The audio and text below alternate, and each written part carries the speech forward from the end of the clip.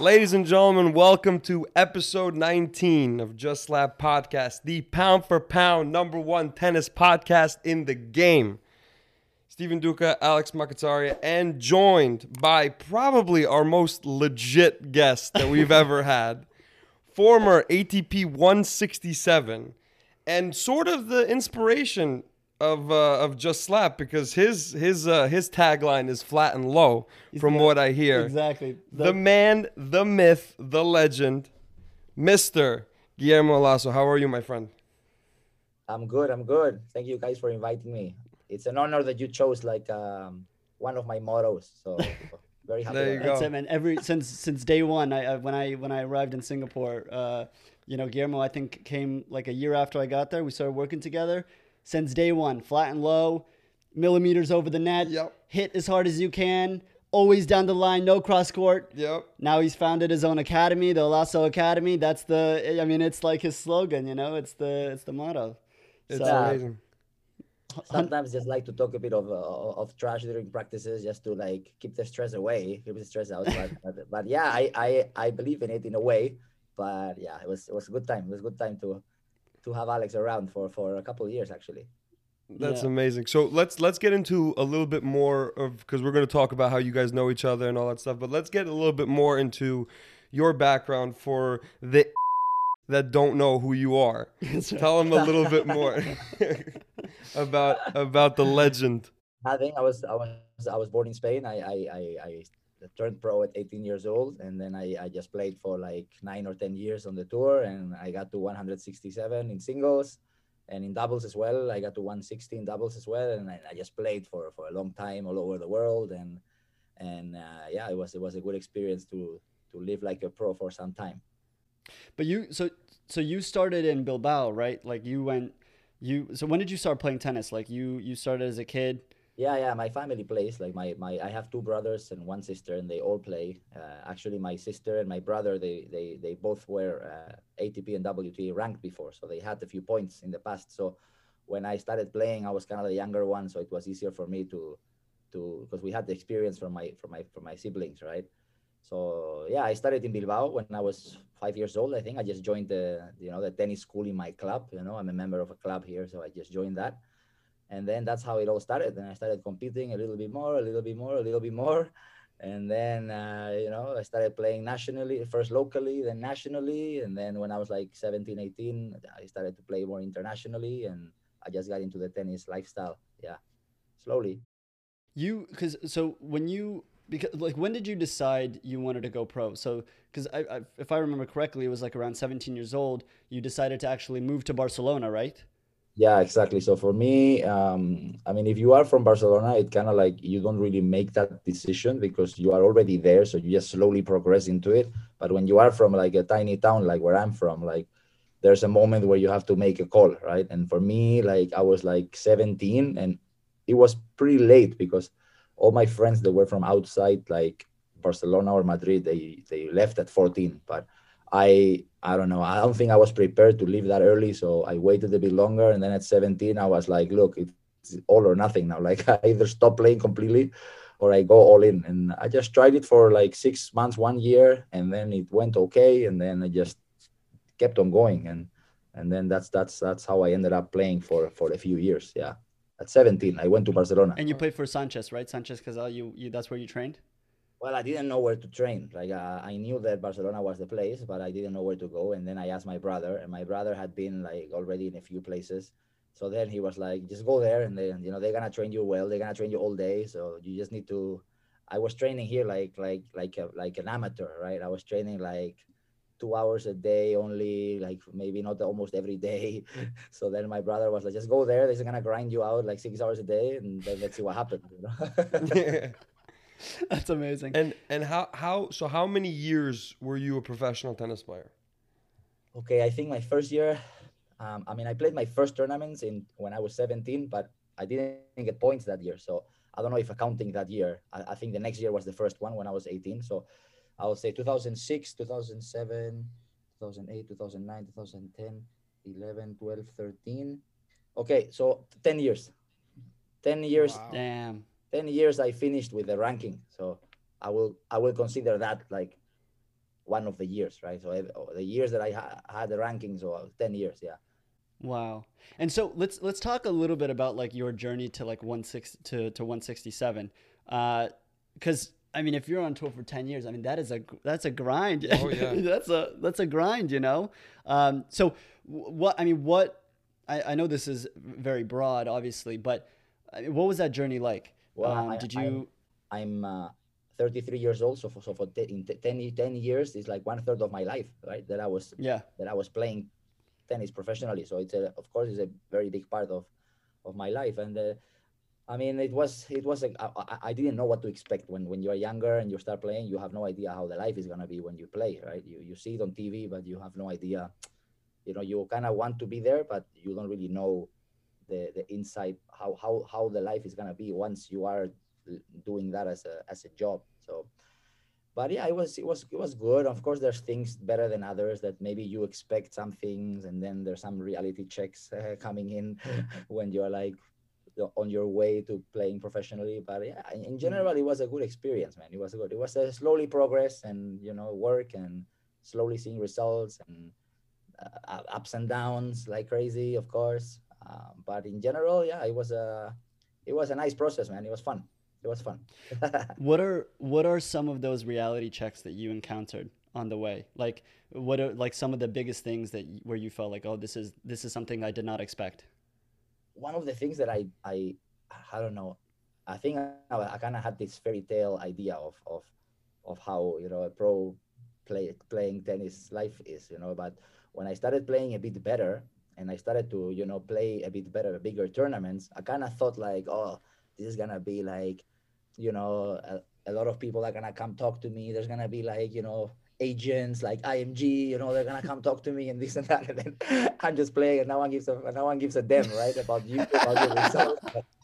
Like, no one cares, right? Like, so that's something that, I mean, yeah, your couple friends from your hometown, they're gonna message you, right? But no one really cares about your results unless you are much higher than what I thought.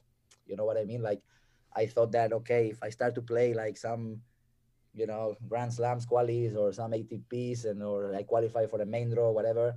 But no, you need to be much much better than that to just get all that like kind of like recognition that you maybe think you're expecting or something like that. I don't know how to how to explain it.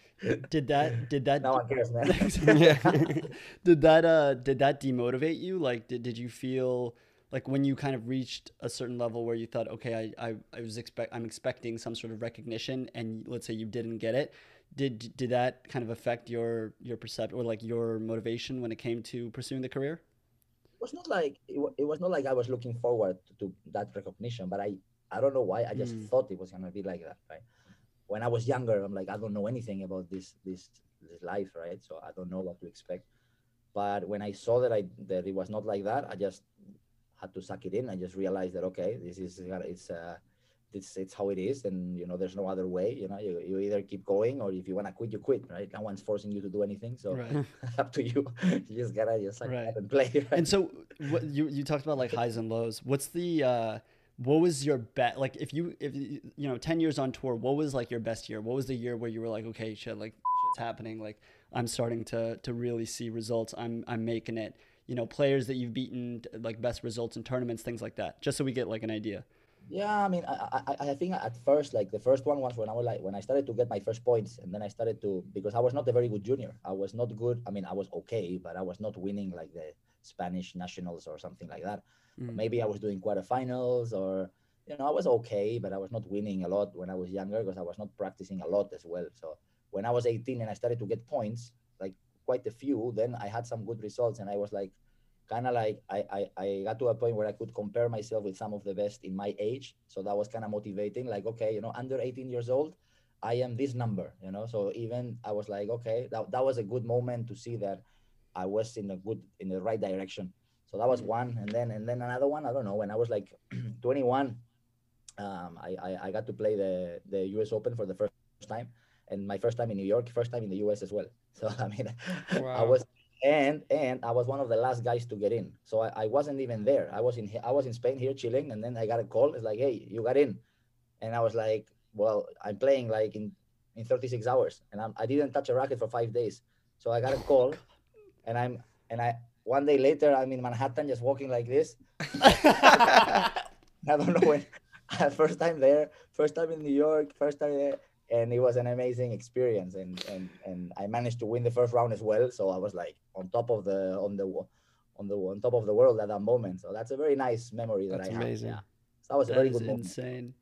Yeah, so, because obviously, like Spain is known to be one of the best, I mean, sports countries in the world, but Oh yeah. specifically tennis. And I feel like what's really interesting about Spain is obviously you have major names like, Nadal and Ferrer and players like that. But there are a ton of players who are, top 200, top 300, like that level where it's like you're at the top of the pro tour, but you're not like the main star. I feel like there are a ton of players, especially like the past, 10, 15 years. What was it like being, because I'm assuming you trained with these people and you traveled with these people, and things like that. What was it like kind of competing against the people that you were training with? And was it cutthroat? Was it a collaborative kind of environment? What was that like navigating, those types of people? It's motivating because you always have someone better than you that is right next to you. So when I first started playing, I know I saw a guy 500, and I'm like, wow, this guy is like, he's on another level than me, and I need to. Wow, it's so good to have him here and train. And then when you pass that level, then there's another guy that is like 200, and he's like, oh, this guy is playing Wimbledon, and wow, this guy is so good.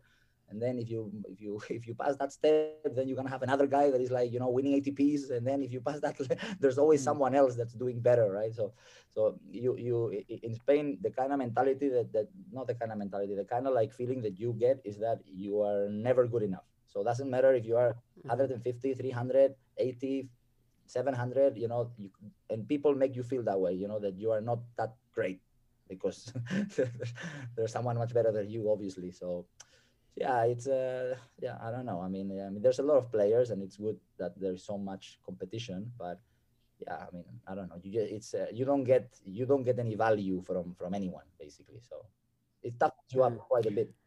Yeah, so because I mean I'm from New York, right? And growing up in New York, everybody, really the U.S., you hear, oh, like where are you training? Oh, I'm going to Spain this summer. Like there's this fascination, kind of an obsession when it comes to like tennis players, definitely in the U.S., but pretty much all over the world. Like we have a buddy of ours who's played on our college team, and when he was talking to us about trying to go pro, we were like, all right, so what's your plan? He's like, well, I'm going to Spain, and then we'll figure it out. So there's a lot that gets talked about when it comes to the Spanish training and the Spanish method to train tennis players.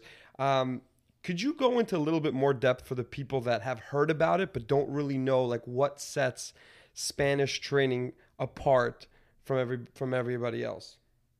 I think it all started maybe like from the 80s and 90s. We started to have a lot of success in Spain with tennis. We had a lot of players that started to do very well, and then people could see that those players, they were not always the most like gifted ones. They were not like born with like a crazy like ability, but maybe with a lot of work and with the right ways of training, they had amazing results. So that kind of gives you like more options for a lot of people to identify yourself with those players and be like, wow, like I think that they train really hard there, they move really well, and they're very tough to beat.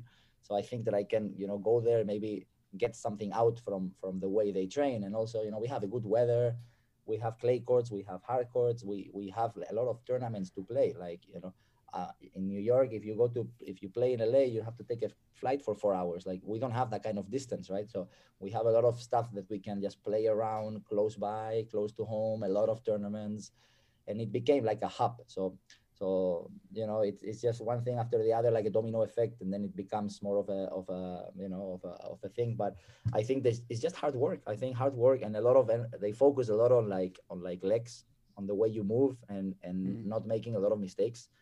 So I think that's why if you go to see like a tournament in Spain, you'll see a lot of players with not big weapons, but like very solid and tough to beat. So that's kind of Mhm. like the way that if you go to a junior tournament in Spain, you're gonna see that, and if you go to a junior tournament in the US, you're gonna see like guys serving 230 kilometers per hour, serve and volley and stuff like that. If a young player does that here, they're gonna tell him that he's crazy. It's gonna tell him like, what are you doing? This is Yeah. just another way of seeing tennis, I guess. Do you think that that's a positive? Because if I think about your game, I mean, you got major weapons. Your forehand's a weapon. You have your serve's a weapon. I mean, it's not a John Isner. I mean, it might as well be, but but it's not.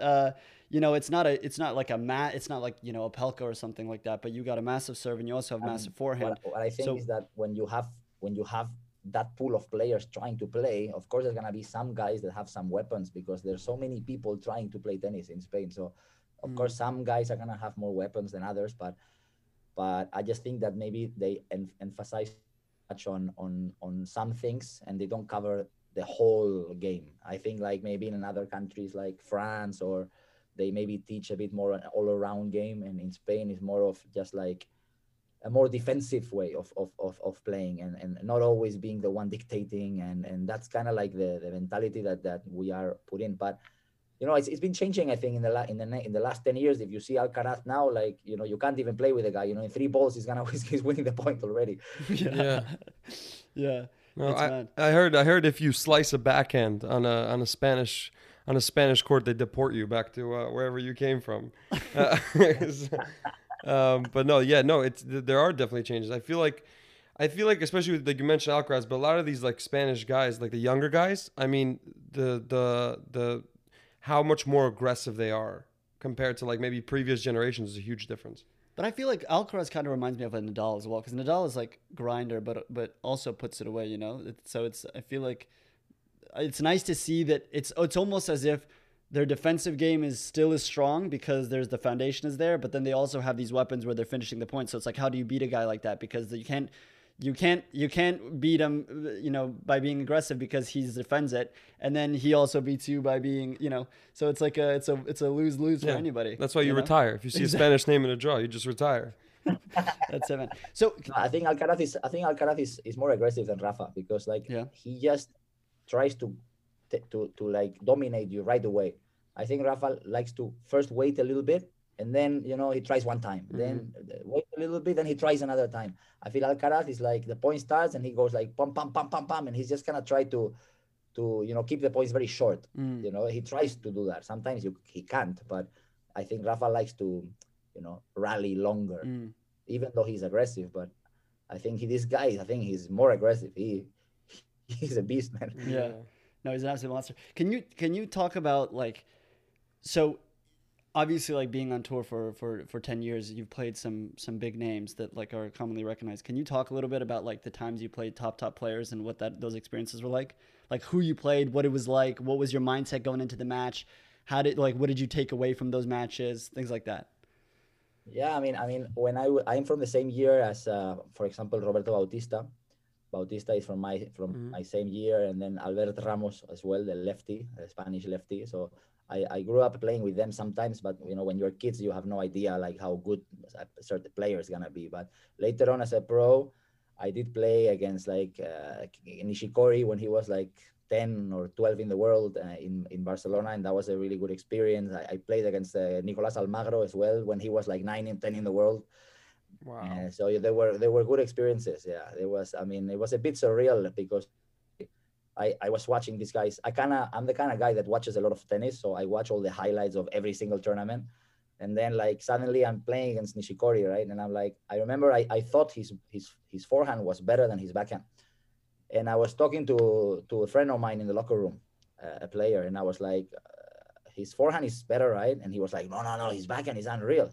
And I started the match playing everything to his backhand, and he beat me the first set 6-1 in like 10 minutes, like literally 10 minutes. And then I changed the second set, the tactics a little bit, and I was playing more to his forehand, and forehand cross against his forehand, and I had the better chance in the second set, even though I lost 6-1, 6-3. But then it was funny because later on, when I was watching him highlights again and again, I just realized how wrong I was and how much better his backhand than his forehand is. Like if you watch his highlights when he was at his best, on his backhand side, he dominates every single player. Like when he was like 3 or 4 in the world, and with the forehand, he sometimes he doubts, he doubts sometimes. Sometimes he just puts the ball in. But on the backhand side, it was like bam, bam, cross, line, cross, line, like, and I didn't, yeah. So that was a funny story when I played him. And then Almagro it was another speed. Like, I'm not the slowest hitter, but I don't think I'm a slow hitter. But when I played him, I felt I was like 10 years old, I was like, like the power he had, like, on clay, and it was a heavy ball, and he could hit the winner from anywhere. Like, it was, but again, he was 10 in the world. It was way a different level than where I was at. But it was fun. It was fun playing those guys. Man. Yeah. You also played Ferrer, right? I did, and I played Ferrero as well, the coach of Alcaraz now. He was number 1 in the world. Really? But that was not on a tournament. It was like on an exhibition tournament that they made in my city.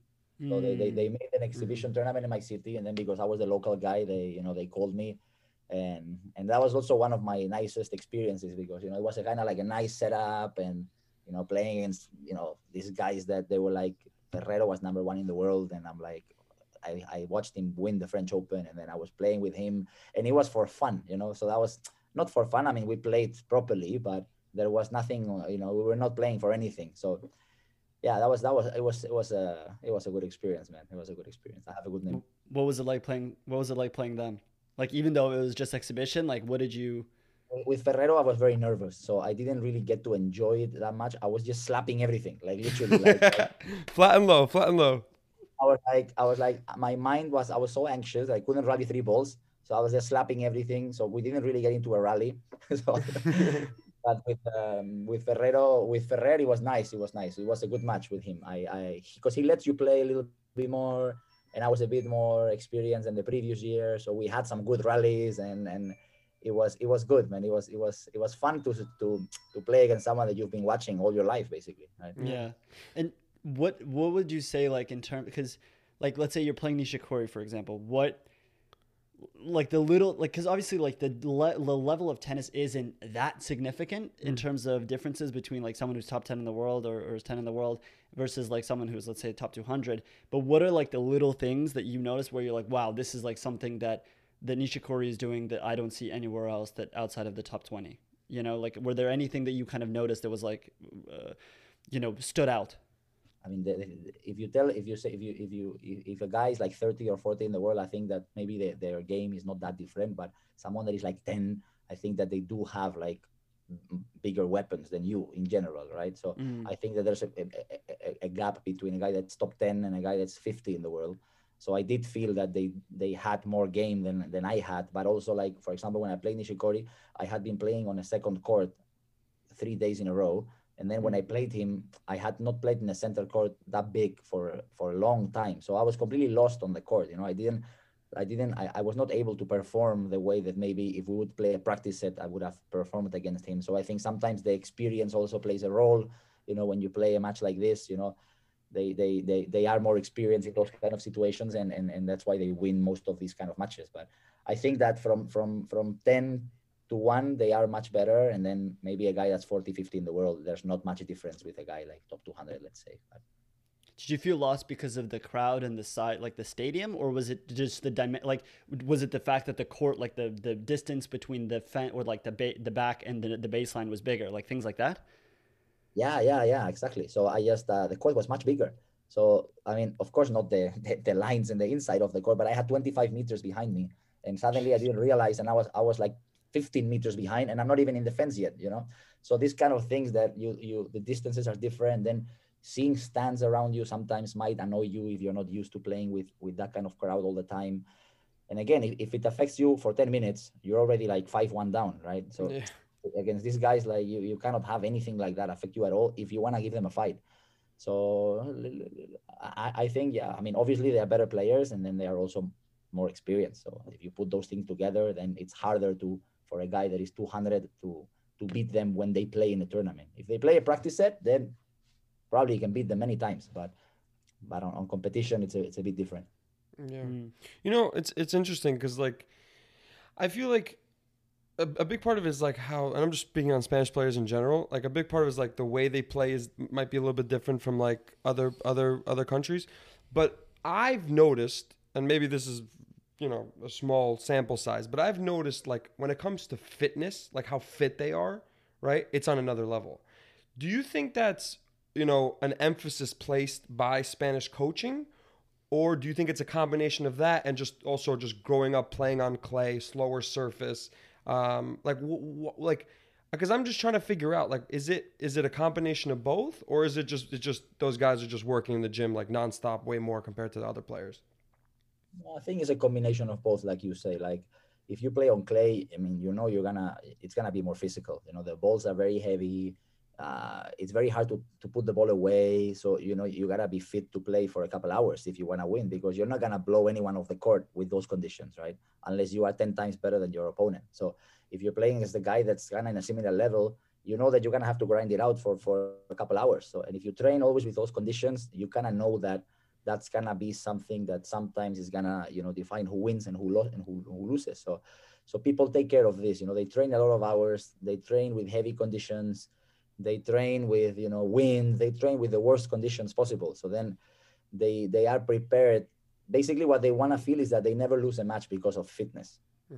Just losing because you are just worse than your opponent, not because you were not prepared. That's something that is kind of like emphasized quite a lot. Yeah, so they make you feel that part is important, so you have to grind it out.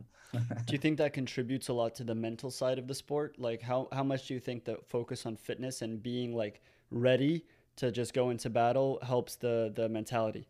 Of course, I mean, they are both completely connected. You cannot be like mentally strong if you don't have confidence in your body.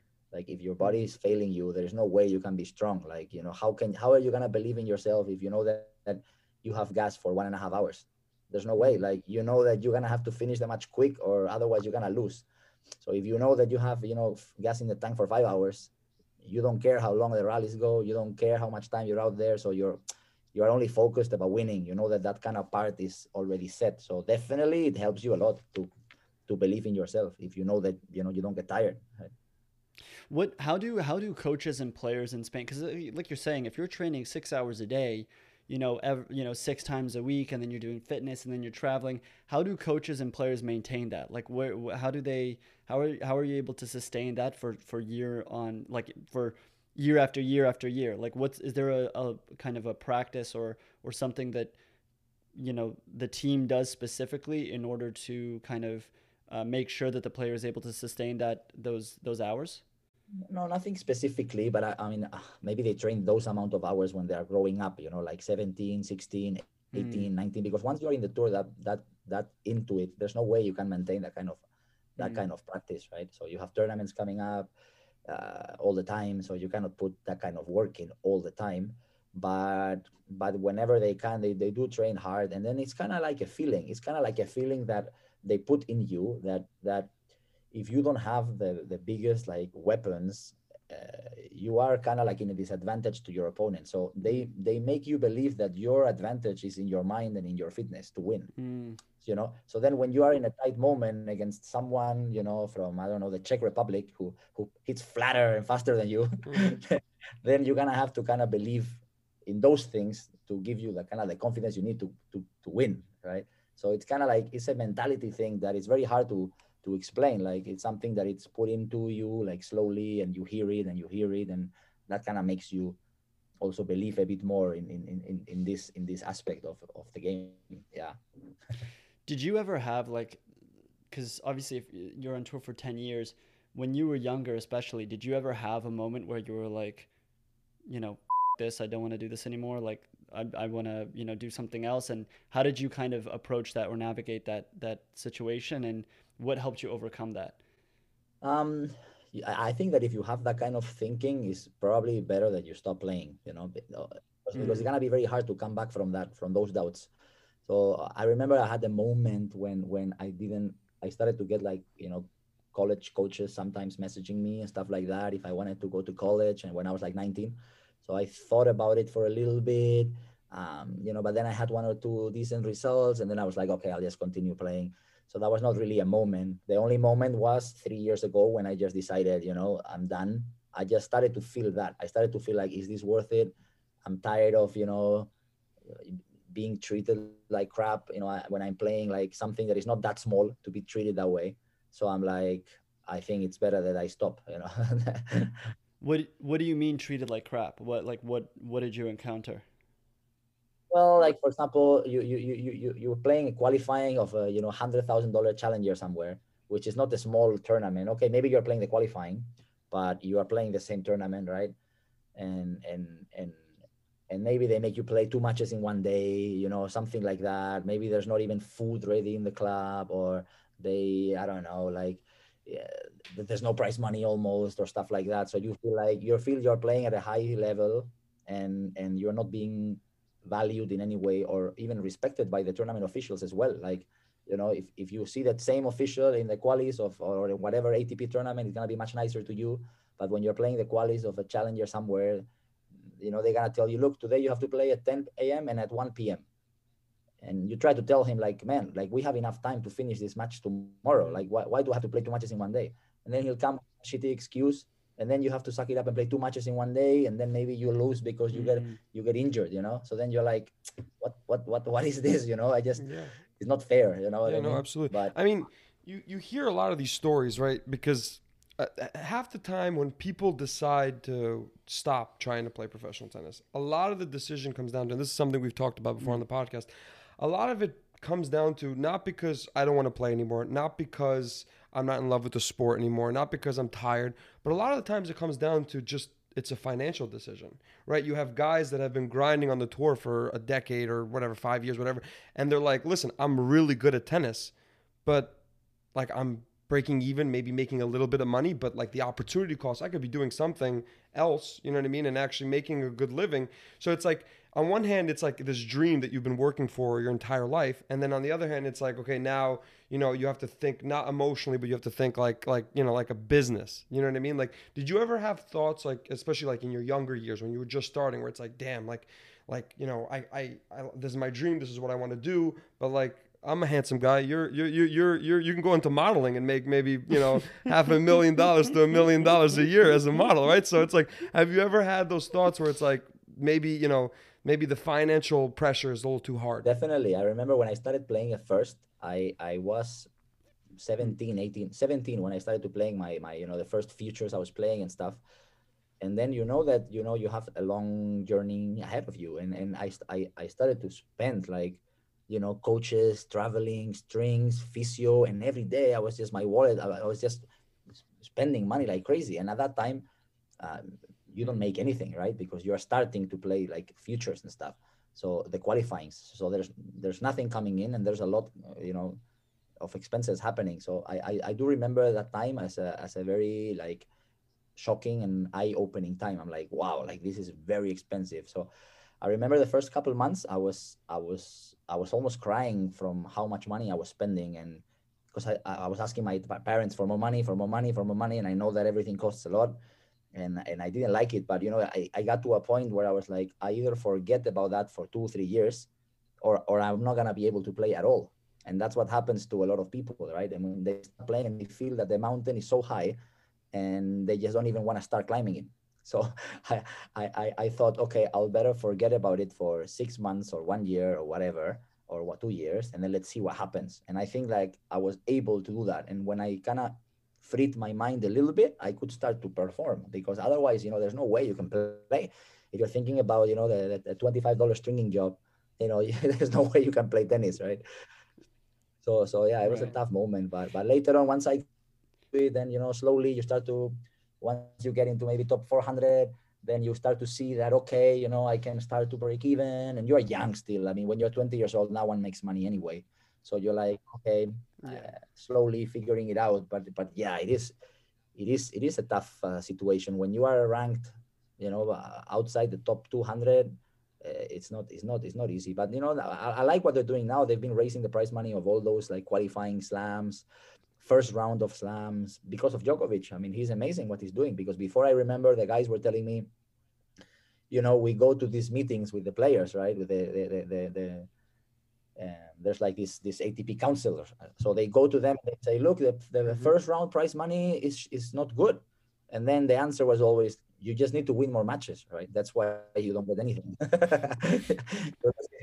You're losing. But the guy is like, hey, but I'm 19 in the world. I'm playing Wimbledon. It's like, yeah, but you lose in the first round, so you need to win more matches to make money.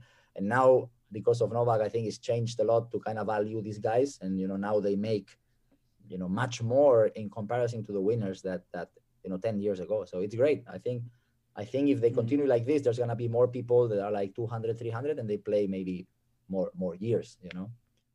Not forced to stop. You also, because I remember, if I remember correctly, you played club tennis as well, right? To kind of ease the financial burden.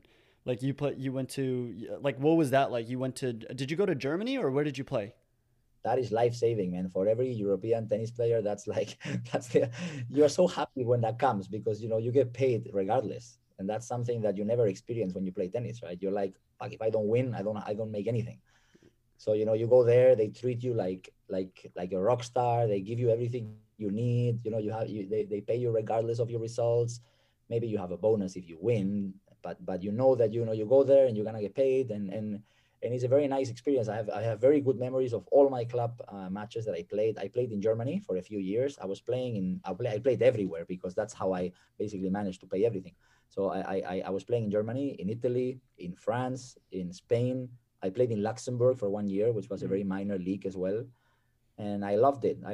It was really good. The only thing is that sometimes it was affecting a little bit your preparation for your tournaments. So In what you way? couldn't play well, because sometimes, for example, you're playing like, maybe you have to play a Sunday in Germany, okay, club matches, okay. So you're playing in Frankfurt on Sunday, but then your next tournament is in Finland, okay. Mm. So then you're starting either Monday or Tuesday you play in Finland, and then Sunday you're in Germany. So you have to find a flight at night. Maybe you have to do a layover somewhere. Ask the referee if he can put you on Tuesday, and just hope that he does. Sometimes they don't. So sometimes you fly and you play straight away. So your preparation suffer a little bit, but that's part of it. Like you just have to do it. I mean, this is kind of like the thing that people don't realize, especially coming from like different sports that don't know much about tennis.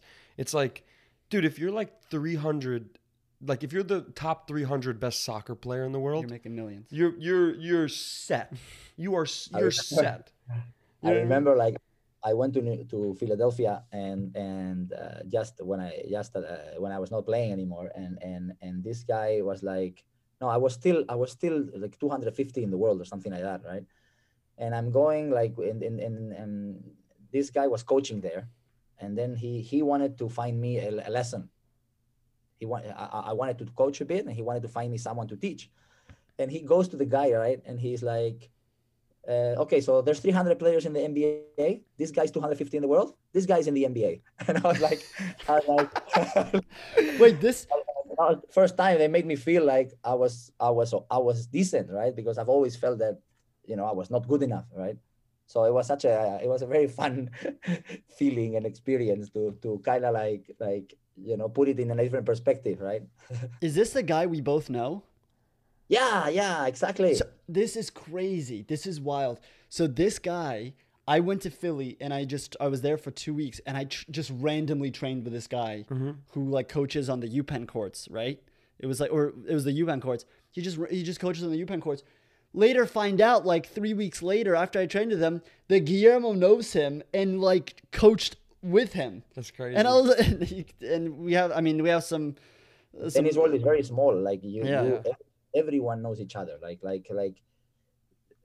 at this competitive like tennis world, like it's very small. Like no matter where you go in the world, there's always someone that knows you, and Yeah. So you gotta make sure that you are in good terms with everyone, and then you make friends, and because it's very, very important, because you never know like who you're talking, and maybe you talk trash to the person that you shouldn't, and Yeah. better to just be careful. So I have a question, because we've been talking about all this like serious, informational stuff. I want to know about what's life off the court on the Pro Tour, because I know you got some stories, and I know our viewers would love to hear some stories. I know there's a lot of stories you probably can't tell. I know there's a few stories that you might be able to tell, but I want to know what's life like, because you're spending a lot of time with a bunch of the same people that you're seeing like from week to week, right? That are traveling as well. So it's like you almost have like this community of players, like all like trying to like chase this dream. What's life like off the court as a professional tennis player? Oof, that's a very good question, and I think that a lot of times, like the players, they feel that they don't have a life because they feel that they are doing they are never home. So then whenever you're home, you feel like you don't really know what to do, because you're always outside, you're always traveling, and then when you come back, I mean, yeah, you have the circle from tennis, but it's very hard to maintain relationships with people that are not part of the sport. So it's very hard for you to feel that you have a social life while you play, even though some people try to do it, but it's very hard also because the players like to put themselves in a different like bubble. So then they are not gonna be willing to make friends, and they're very like selfish people, like players. So they're not gonna want to Mhm. ever do something for others, right? So they're not gonna be Mm. wanting to, you know, be interested in meeting friends, and it's just a different, I don't know how to say it, but it is a bubble. Like tennis, when you're playing it, you definitely is a different scenario as when you're not playing. But these guys, what they do is normally they hang out together. So whenever they are in the same city, for example, in Barcelona, where I was at when I was playing, um, if some of my friends from the tour were in Barcelona, then we will be like, hey, we've been like grinding it out in South America for a month, and I lost four first rounds. Like I need to go out, like I need to Yeah. go out. So you gotta come out with me today. You have no option, right? Like you gotta do this for me. So some players like to go out more than others. Like some players drink, some players don't drink at all. The ones that drink a lot, and the ones that don't Yeah. and the ones that don't drink ever. Like some of them never drink. So you have like kind of like very like drastic lifestyles because of the way tennis is, which one day you're very high, one day you're very low. I feel it's just everything is in bulk. If you go out, you go out till 7 a.m. and you completely wasted, or you don't go out Yeah. in 6 months. So so it's Mm. very, yeah, it's not a very stable like lifestyle, I would say. And a lot of these guys, they just want to blow some steam, so they just go on a weekend, and if they're in Barcelona or whatever they are as a base, they'll go nuts, and people see them, and then they're like, this guy is an athlete, what the hell is he doing? He's like making cows here in this club every time he comes, but he does it maybe only one time in 6 months. But the edge Yeah. sometimes is Okay. not what people would expect, but they don't really know what that guy is going through, right? I hear Schwartzman is an absolute animal. Out at night. I hear, yeah, have you like I hear like it's funny, like you hear, like I feel like sometimes once in a while someone will like break through this like surface or facade that tennis puts Mm. up, and you hear a story about something. Well, like Kyrgios is like a different story Yeah, because 'cause you Kyrgios tell, kind of yeah. puts it on, but then you hear something like you'll hear like Schwartzman is an absolute animal and like goes out all the time, or you hear like, so do you ever like, People like, because they have certain like, you think that certain person is a certain way, yes, and then when they tell you that he's not that way, you're like, no Yeah. way, yes. he did that, no way, he went to this place, I can't believe. It's kind of, Yeah. But do you ever like watch, let's say, a press conference or whatever, and you hear someone talk or That see you someone know. that you know, and you're like, that is total. You're like, that is such man. That is like, I know what you really get up to. How often does that happen?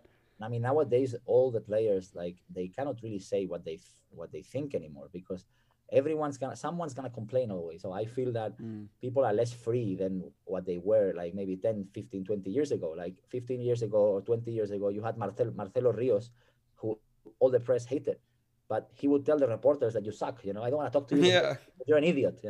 Like now, Mm. like now, there's no one's gonna be wanting to do that. Like only Curious is the only one that did it, but it put him in a position where a lot of people hated him as well.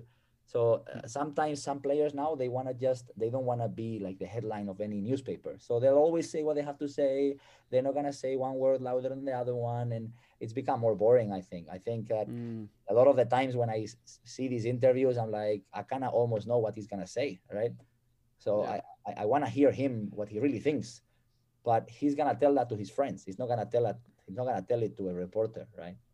Well, Right. that's why they got to come on Just Slap podcast and say Exactly. whatever the they want. Yeah. Exactly. No, what's? I mean, do you think that? But like, what is the? Because I agree with you. Like, I think that the sport has become substantially more boring because I mean, tennis is already very like cookie cutter as it is. Like, Mhm. it's very very kind of there's no going out and, no trash talk, no, I mean, not much really goes on. Do you where do you feel like, okay, I'm watching as from the point of view of like a fan, where do you feel like players can kind of let loose a little bit or do certain things to make the sport more entertaining? Because I feel like it's really taken a slump. I think it's all connecting with the crowd, right? Like at the end, I think you want people that put on a show. Tennis is a show. You go there, you pay a ticket, you go to see a show, and you don't want to see two boring guys just rallying 100 balls and not even opening their mouths. I think that's not interesting, right? I want to go there and see like either someone like serving like Isner or, Kyrgios breaking 10 rackets and shouting at the fan, or, I want to see Monfils doing a crazy jump and 360 the overhead. Like I want to see that. I would pay a ticket to see that. But if I'm going to see, some people that don't have that kind of personality, I wouldn't pay. So I think that players need to also understand this, that, if they want to have a bigger following, they need to do something for the people that are sitting there watching, right? Because you want to have fun. You go to see tennis, and what do you want? Yeah, you want to see good tennis, but you want to have a good time. And I think that sometimes, like Kyrgios, for example, has gotten so much like hate from people, and I love him because he makes tennis bigger. And since I love tennis, I just want tennis to grow. And I think that, okay, sometimes he's not the biggest, maybe, okay, if he breaks 10 rackets, that's not like an example, but I like that he's real, that he's just showing you what he's feeling, so I like to see more of the players' emotions and get to know them a bit more, like, because sometimes they put this barrier in front of them. You don't even know the guy. He's played for 20 years. You don't know anything about him, right? Yeah, no, exactly. And also, I mean, the sport, you just think about like how much more the sport could grow if, a bunch of these fans that don't, maybe weren't the biggest tennis fans, but if they like this show aspect and they like this player that, I like this guy because he like he gets booed and he doesn't care and he says whatever he wants, like that, I feel like that's only good for the sport. Yeah, like look, Kyrgios, wherever he goes now, doesn't matter his ranking. He's gonna have a full crowd. Yeah. Like he's gonna have a full crowd. He hasn't played for 1 year. I don't even know what his ranking is like, 50, 60, 80. He doesn't care what his ranking is like. He's gonna show up there. He's gonna have more fun than anyone, and his court is full. If another guy with his situation, like 13 in the world, I think he was, drops to 90 in the world, no one even knows about the guy anymore. He's gonna play on court 37. No one's gonna watch him. No one cares. Yeah. So, this guy is selling tickets while he's not the best in the world. And that's something that, how can you not like that, right? Well, and he's always going to get a wild card. If his ranking drops and he can't get into a tournament, they're going to give him a wild card. Dude, they're gonna give him an appearance fee. Yeah. They're like, we'll pay you $1 million. Just show up. It doesn't matter if you lose first round. Yeah. I mean, just think about it. Let's just say you're a tournament director and you have that kind of like purchasing power to do that. Who are you gonna bring? Are you gonna bring, Kyrgios, or are you gonna bring, some other guy that no one cares about? Like, I would rather have Kyrgios there. First of all, because I know that he can beat the best players if he wants to. Yes. If he feels like it. And then even if he doesn't, his crowd, he's supporting is gonna be there. So I think that we need more people like him, even though sometimes he makes mistakes, like everyone. But I think it's good that we get that kind of players. Like I remember when I was growing up and Marcelo Rios was #1 in the world, and he was the first one that was kind of, I mean, McEnroe as well, right? Yeah. But everyone has a good memory of McEnroe after the years. Maybe at that moment, everyone was like, this guy's an idiot. But, 30 years later, John McEnroe is known everywhere, everywhere you go. Guillermo, maybe it's time to lace up the boots and give it another whack, and maybe say some shit on some press conferences, and maybe you could be the next Marcelo Rios. And I'm done. I'm happy in Singapore, coaching like legends like Alex Makatsaria. Well, this is but he had his claim to fame. This guy's a world record holder. True, actually. He holds the record What's for the record that you hold? longest ever tiebreak. Right. Longest ever tiebreak. I won the longest tiebreak at the Challenger Tour. Wow. Yeah. Actually, what was the score? There was a longer. Yeah. 22-20.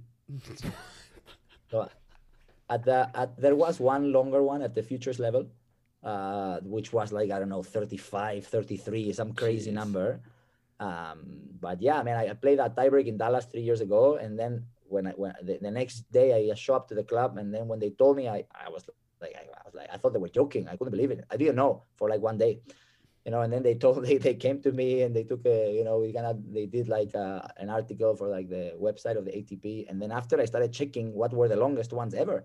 And for example, at ATP level, there was also a 22-20 one time, but it has never happened before. It's crazy, right? Like Yeah.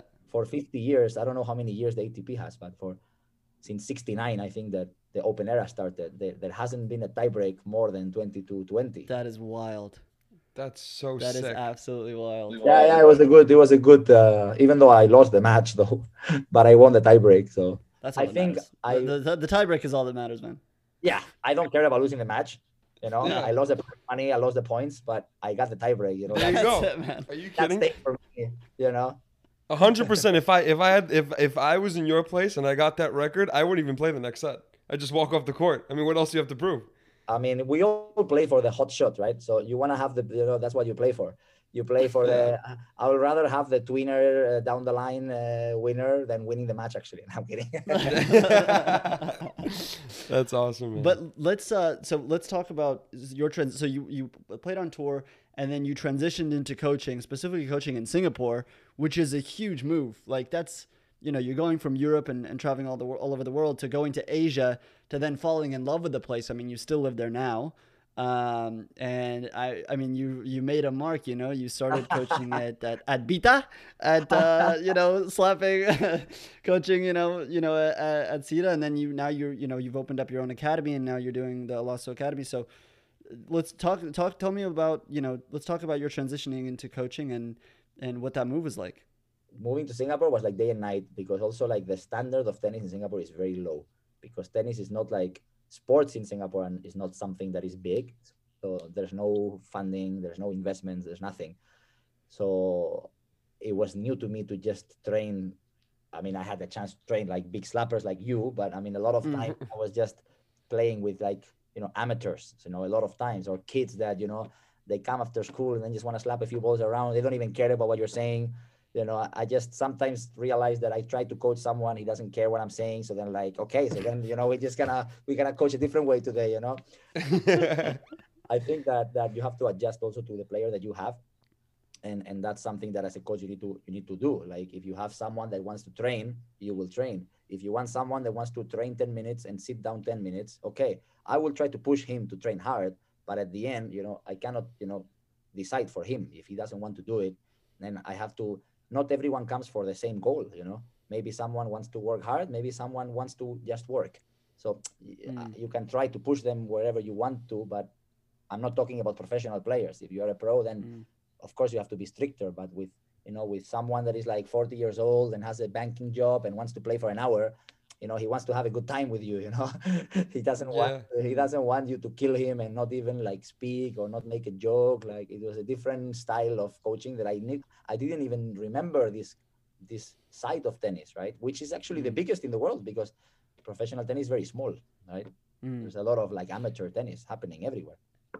Right. Well, I also feel like Singapore is very interesting though, because there's a lot of money in Singapore. Like Singapore, like you'll have like a kid, who, is not very good at tennis, and his parents or her parents, want them to be like the best in the world, but this kid doesn't give a about the sport. Yeah. And, shows up and the parents are spending like, can you talk about like, maybe don't drop names or whatever. I don't know what you're comfortable with, but like, what are like some of the worst, like, in terms of what you've seen, like the expectation versus like what they put in? Man, I mean, it's happened a lot of times that, because like you say, like parents can afford to get coaching over there, and sometimes they do want their kids, to do very well, but the kid doesn't want, so you can see that sometimes like the way you speak with the kid is different if the father is there or if the father is not there, and kind of the kid is happy that you do it that way because he doesn't want you to let him down, so it's like, I know what you're doing, and okay, I'm telling to the father, I'm not lying to the father. I'm telling him what if he's not working, I'm gonna tell him, but I'm gonna also put him in a way where I'm not thrashing him, right? So it's funny because sometimes like it's kind of like a different side if you are alone with the player or alone with the player and the family there. But yeah, there's been cases I mean, there's been a lot of cases like that. I mean, I've had people like paying and not showing up, and a lot of times, like, you know, they just book you for some time, and then they don't even care, you know. They're gonna be like, yeah, I had something else to do, you know. That's crazy. Dude, that's crazy. I mean, Alex has told me a story. He was like one time when he was like, yeah, Guillermo, I don't really want to train today. Let's go get lunch. Yeah, well, that's happened before. Where I would be Yeah, like, because I told him, like, one day he came, right, and there were so many times that he was coming, and he's like, what the hell am I doing? I don't even want to go to college. What am I doing this for? I just want to, you know, get huge in the gym and then learn how to do Muay Thai. And I'm like, just start taking. I remember we were like, let's just start taking steroids. Let's just get massive. sleep 3 hours a Fuck day, the sport. steroids Yeah. 10 hours a day, gym 10 hours a day. There you go. But I remember, I you this guy put was up with a coming lot from of. school, right? He was coming from school, and he was like, you know, what am I doing this for, you know? And I understood him because no one else there was doing it. So it was only me and him, you know, just slapping balls next to like 4-year-old kids. So people were like, what the hell are these guys doing? You know, like, what are they preparing for? Like, there's no one else doing this here. So I kind of was, because I was in a similar situation when I was in my town when I was like 15. So I was trying to tell him, like, you know, just hang on, that once you go to the US, I think you're going to love it, and you're going to be part of a great school and a great team, and, you know, more people like you. But, you know, there were some times when he would come fried or whatever, and it's like, you know what, yesterday I did, you know, 25 sets of squats. I can't move my legs. So I was like, okay, man, how about we play for half an hour and then we go to Chili's and have a burger, right? There Yeah. you go. Literally, And then- That's literally. amazing. And then we go, and then we sent the picture to the coach on the other court, you know? The coach that was on the next court, we told him, hey, we're going to Chile, see you, bro. And the guy is there, like feeding balls at 50 degrees. And then we're in Chili's, like having a burger. Bro, but the That's worst so part funny. is that like you'd look over to the other court and this like you'd see like one of the coaches feeding balls and the he's not even looking at the player. He's just feeding balls at this player. And this like I remember specifically there was one time where the girl had like the worst technique I've ever seen in my life, hitting balls over the fence every single time. And this guy's just looking at us like just talking to us, feeding Hey, balls. guys, how you doing? Yeah, exactly. Didn't give He was part of the Yeah. conversation. The lesson was going on, but he was part of the conversation, right? with us. It's just and so when you see that when you're playing tennis and like you said you've done 25 sets of squats and Yeah. you can't move and you're exhausted because the heat and you just came from school and you see this coach freaking feeding balls not giving a single you're just like what is this. No, to be honest, it made more sense to go. It made more sense Yeah. to go to Chile that day. That's why we went. I think we made the right call. Like, I mean, you gotta know when to do it and Yeah, when not no, to do absolutely. it. No, but this is interesting because it's like it's so true. Like, I mean, I remember seeing like the players that actually have the funds. It's crazy how it works like this. The players that actually have the funds or come from like rich parents that support them, and then you have 16 coaches, and you go do this, you do this, and they sign up for 6 tournaments in one weekend, and then they figure out which one they do, and then they don't care about the other 5. Like, these guys, it's so funny how they never want it as bad as like the guy who's on scholarship and he's like fighting for his spot at the academy because he knows that if he doesn't keep his scholarship, he's out. You know what I mean? Like course, the yeah. desire level and the work ethic that you see is just huge. Yeah, that's No, that's something you're so right. Like, it's very rare to see someone that has everything, and that they are hungry enough to do it. Yeah, and then you got like the guys with like ATP points that are grinding out that are like reusing their grip, like Yeah, flipping literally. it over and like using the other side of the grip. Like it's just crazy, man. No, but listen, like you've gotten to see both, right? You've gotten to see like professional players that are like top in the world and the best, and then you got to see, them from an aspect as a player and as a coach. So I guess like my question to you is, because you've been around so many like these champions, what are some of the common personality traits that you see in the guys that actually make it and the guys that are actually good that you've noticed, and now how are you implementing that as a coach?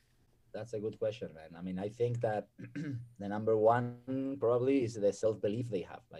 Like these guys, everyone has doubts about yourself or about your game, but I feel like the guys that really do very well, they always have this kind of belief that they are the best and they're gonna make it, and they are gonna somehow find a way. And I think the belief they have is is really like what makes a difference, because you know a lot of players sometimes they are not sure, or they you know they have doubts, and everyone has doubts, but I feel that the self-confidence they have is something that really makes a difference. Yeah, I think that's the biggest one, I would say.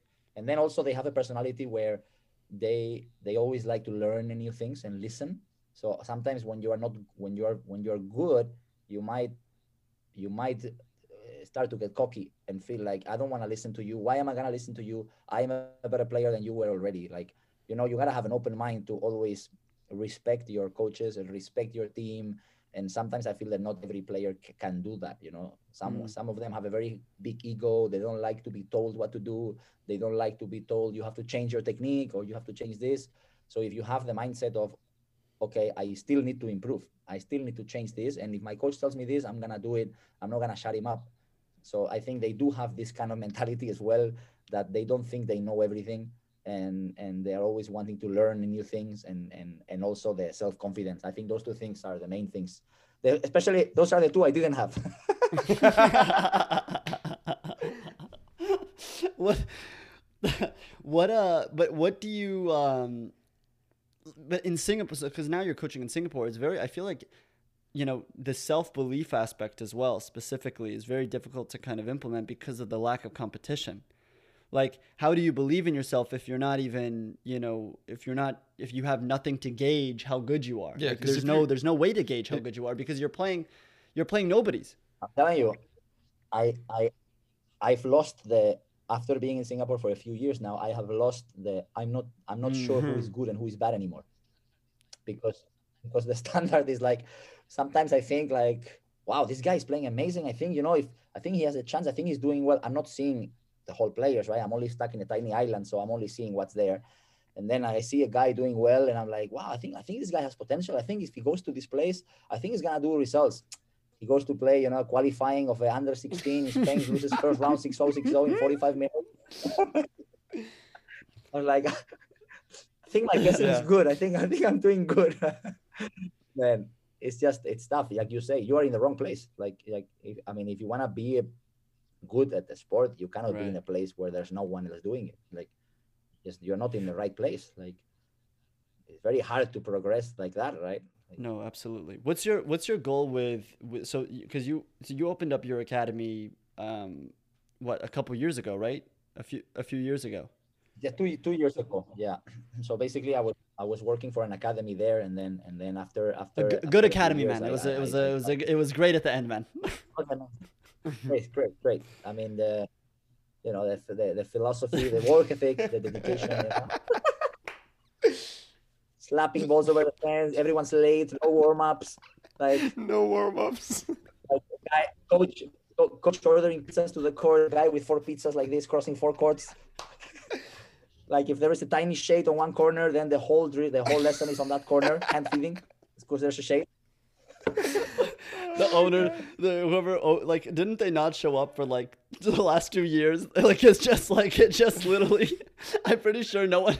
It was just like you and a couple other coaches. The people who actually opened the academy didn't show up for the last like 8 months. They have other things to do, man.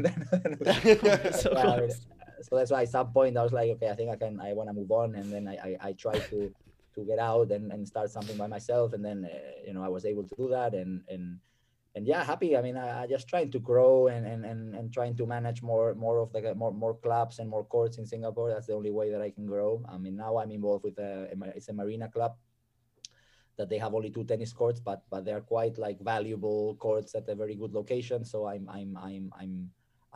have my base there. So I just basically run the programs for that club. Mm, And then yeah, that's the goal. There's we are a team of four, one local coach, myself, and then two other coaches, one from South Africa and one from the UK. it's awesome, man. And yeah, we just wanting to provide something better than what you can find in Singapore. That's basically the goal, like raising the standard.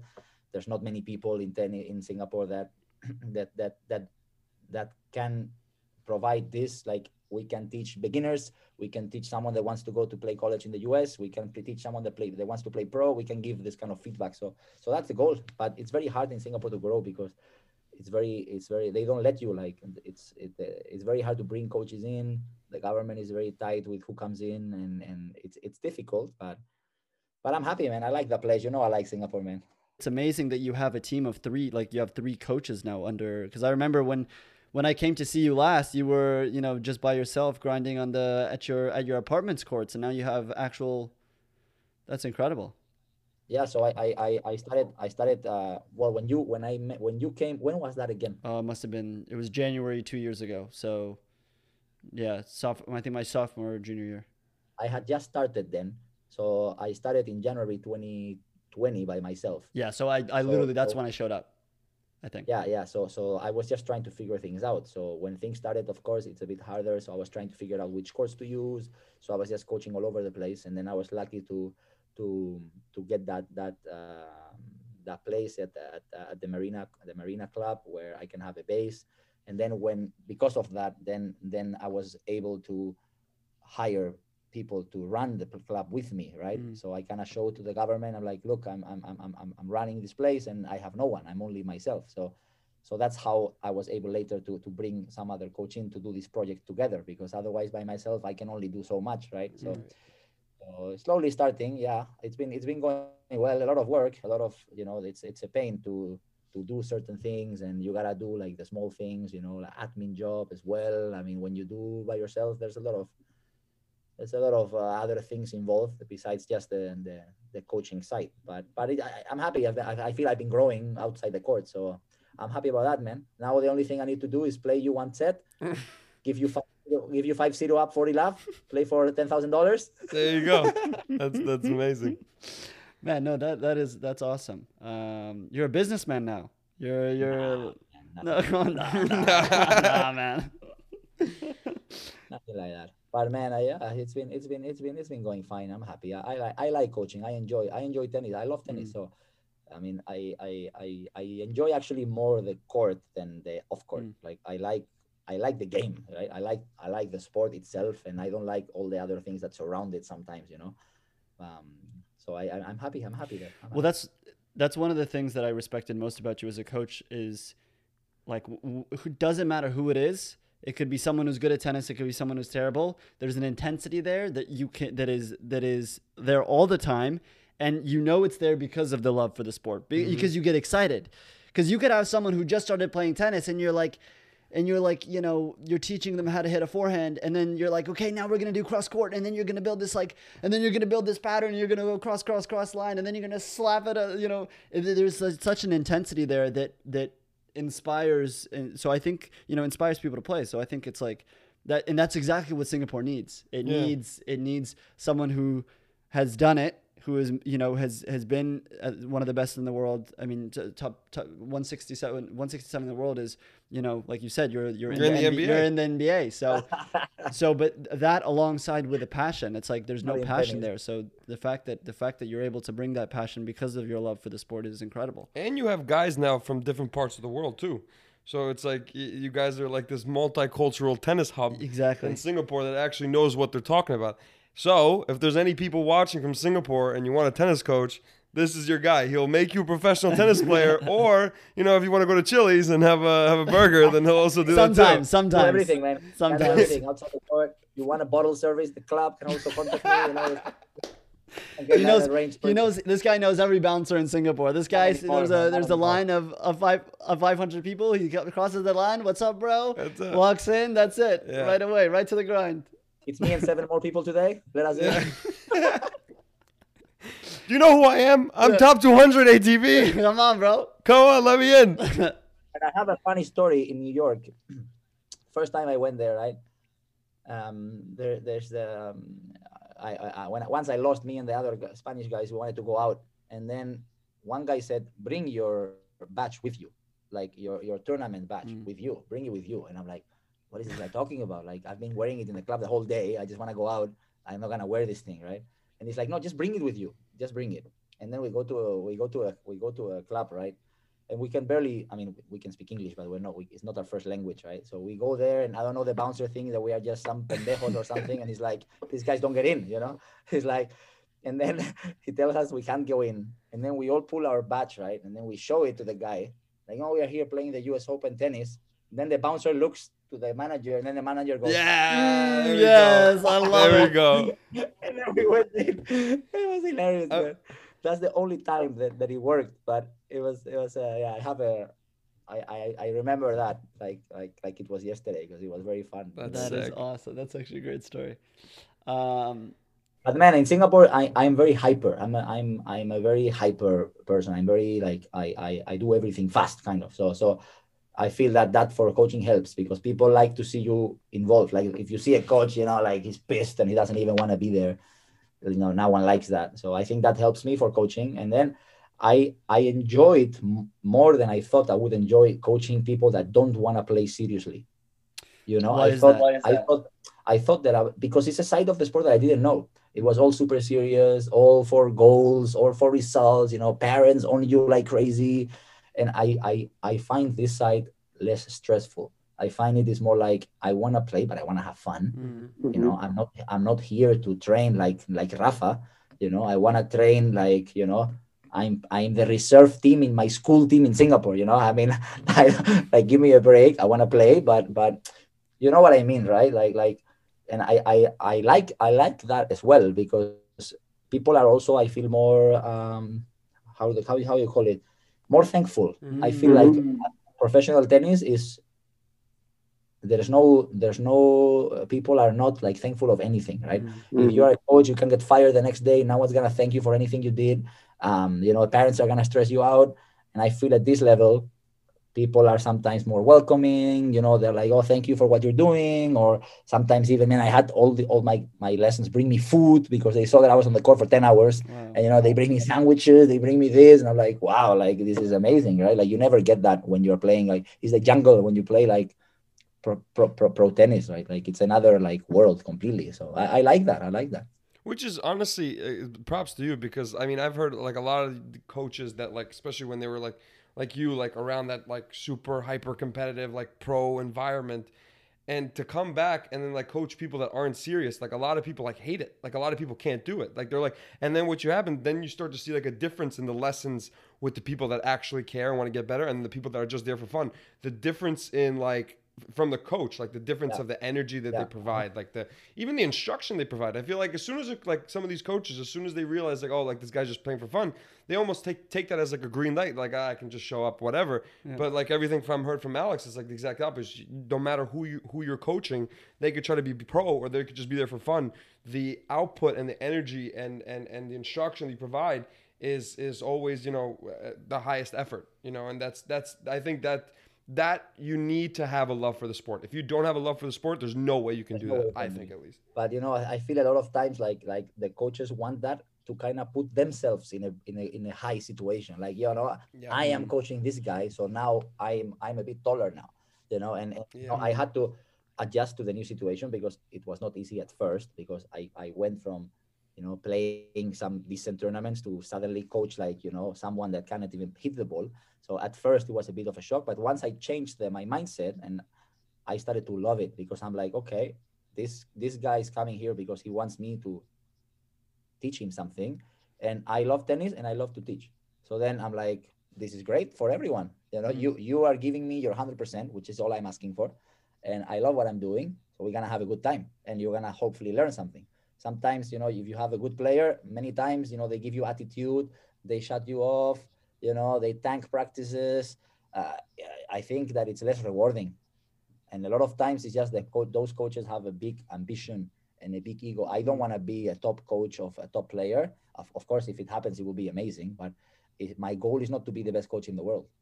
I just want to like enjoy my time. That's my number one. I don't want to be suffering with a guy that is top 50 if maybe he treats me like shit. I don't care if I'm going to Wimbledon. I would rather be in an under 16 tournament in Singapore with someone that wants to have fun and goes to Chili's after. Yeah. No, absolutely. Um, For me, but everyone's different. Everyone's different. no, No, I mean definitely. if that's what you enjoy, that's what's important at the end of the day. No, I would enjoy. I enjoy like great players as well. I've been coaching some good players too, but that always involves traveling as well, and maybe a bit more stress and responsibility. So I like that, but Yeah. I like both. I don't, of course. if I'm coaching someone that's great and I see good tennis, I'm like, wow, this is like what I like about uh, high performance tennis is that it goes more into the psychology part of it. Because if you suck at tennis, you need to learn how to hit the forehand. There's no psychology there, just learn the swing and hit it. But once you know how to play, and you have to go on like, okay, what pattern do I use? How do I play against this guy? How high over the net I'm playing? When do I attack? All these kind of things. Then there's more psychology involved, which is a bit deeper.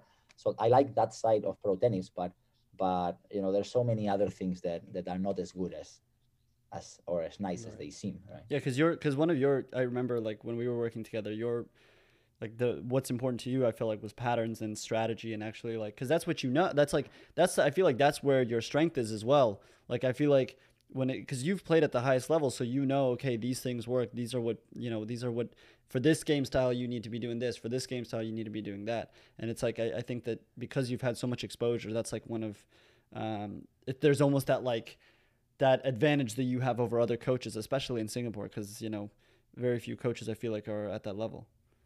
Yeah, I like that. I like that. I like to analyze. What do players do, and where they play their shots, and what they do with their good shots and their bad shots, and what is correct to do and not correct to do. And it's very hard to generalize because, for example, you have Djokovic plays in one match, 50, 60 backhands down the line, and Rafa plays 5, and both is fine. Everyone has a different pattern and different abilities. Maybe for Djokovic, playing the backhand on the line is not a risky shot at all. He can do that 100,000 times. But for me, it is. So my pattern is gonna be different than his, and also kind of like how to play against opponents. That's also interesting. If maybe you play a certain way, but like this way, you're not gonna hurt your next opponent. Maybe you have to change something. So I've always liked to kind of at the end is all the same. It's finding ways to win, and that's what the competitors do. They just find a way, right?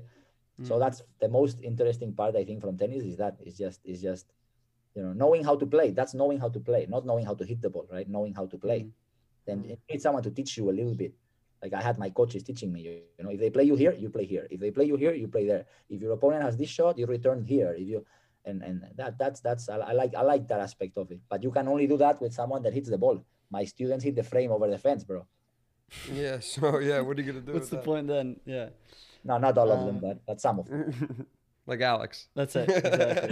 Exactly. Exactly. Man, Alex started to give me a battle at the end. After 2 years of Chili's, at the end, man, he was. Yeah. It was a squats, man. Yeah. That's what happened. Legs like Rich Piana. I literally remember coming to you and being like, listen, my goal, screw tennis, screw everything, 20 pounds in 1 month. That's all I'm going to do. That's my goal. And I'd go, and I was working at the time. I was also like training with somebody, and I was like, screw all tennis training. I just want to do squats. I want to build legs. Get jacked. Yeah, literally. I want to, build, double the size of my legs. Man, you got huge, eh? You got big. You got big there, man. You were eating like. Well, big is a relative term. I feel like big is big relative to who? Relative to what I was, maybe. Actually, big, probably not.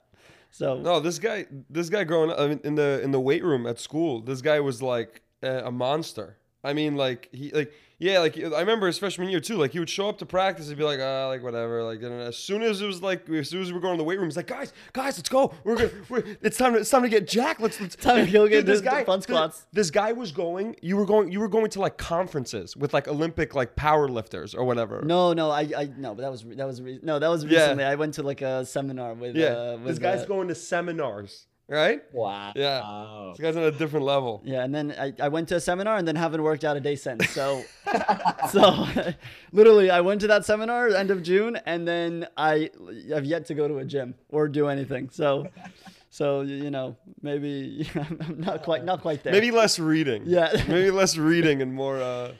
That's exactly it. No. Good stuff, man. Are you guys coming to Europe or what? I'm going soon. I want to go soon.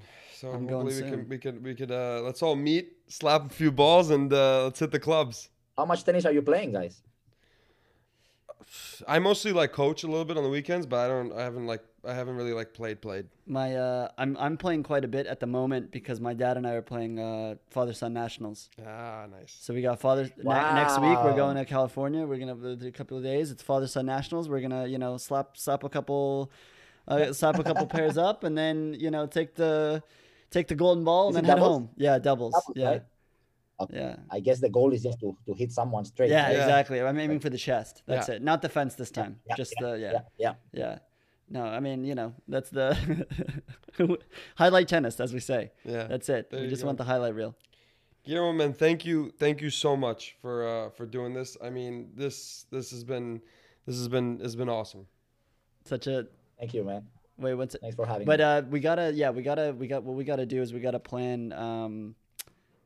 We gotta get. I can't wait to get some like. There are a couple of videos you sent me. I really want to get those out. Do you remember the video you sent me of you coaching? I want to get like some content from Singapore in. I want to start showing the world, man. Alaso Academy. Let's. I can show you. I can pass you a video of, but I don't want to embarrass Rob. Like he was coaching in a chair. Please send that. Please, Like sitting down? And please. the guy is sitting down feeding I balls beg you, please. and being like, yeah, good, shot. feeding balls and sitting down. But again, I mean, what if like I don't want to like what if I post that and then like if we post that and then I don't know. I don't have any contact with him, but I don't know if it's like. Well, we'll talk. We'll talk. Maybe we don't. Maybe we do. But we used to do like I used to do like drills. I remember with Cesar, his friend, Okay. I used to do like this drill as a joke. It was a joke drill. Like 100, the guy had a 200 backhand and the drill was like 100 backhand on the run down the line. Then you come in volley between the legs. Then you come forward. You try to do backhand volley that comes down to your side of the court. And then tweener. Bro, you're practicing the important shots. Come on, man. So we used to do it as a drill for like 15 minutes. Then we had the tweener drill. We put 7 students on the other side of the court, 2 lines of 3. 2 lines of 3 and 6 guys. 2 lines of 3, tweener drill. Everyone like lifting their legs, doing like nonsense. Like it was like ridiculous. Yeah, with like 16 water breaks in the middle, and then all right, see you next That's it. week. See you later. See you later. No, but we got to do this again, man. We'll get, we'll maybe like we'll try and resurface. Oh, yeah, for sure. In some time I'm sure we just scratched the surface with stories, man. So we gotta delve into. I want to go out with you. That's what I want to do. I want to Dude. go out. I I don't want know if- to I don't know hear if you'll like the keep up. stories that didn't make it on the podcast. I want to hear those stories. I wanna hear- Exactly. you know what I We'll mean? do that. Exactly. We'll do that. But no, man. Thank you so much, guys. Listen, like, comment, subscribe to the channel. It fires us up, and we can get more guests like Guillermo to come on. Like this legend. So- Absolutely. Let's fire it up. But stay healthy, stay happy, and as always, just slap. Take care.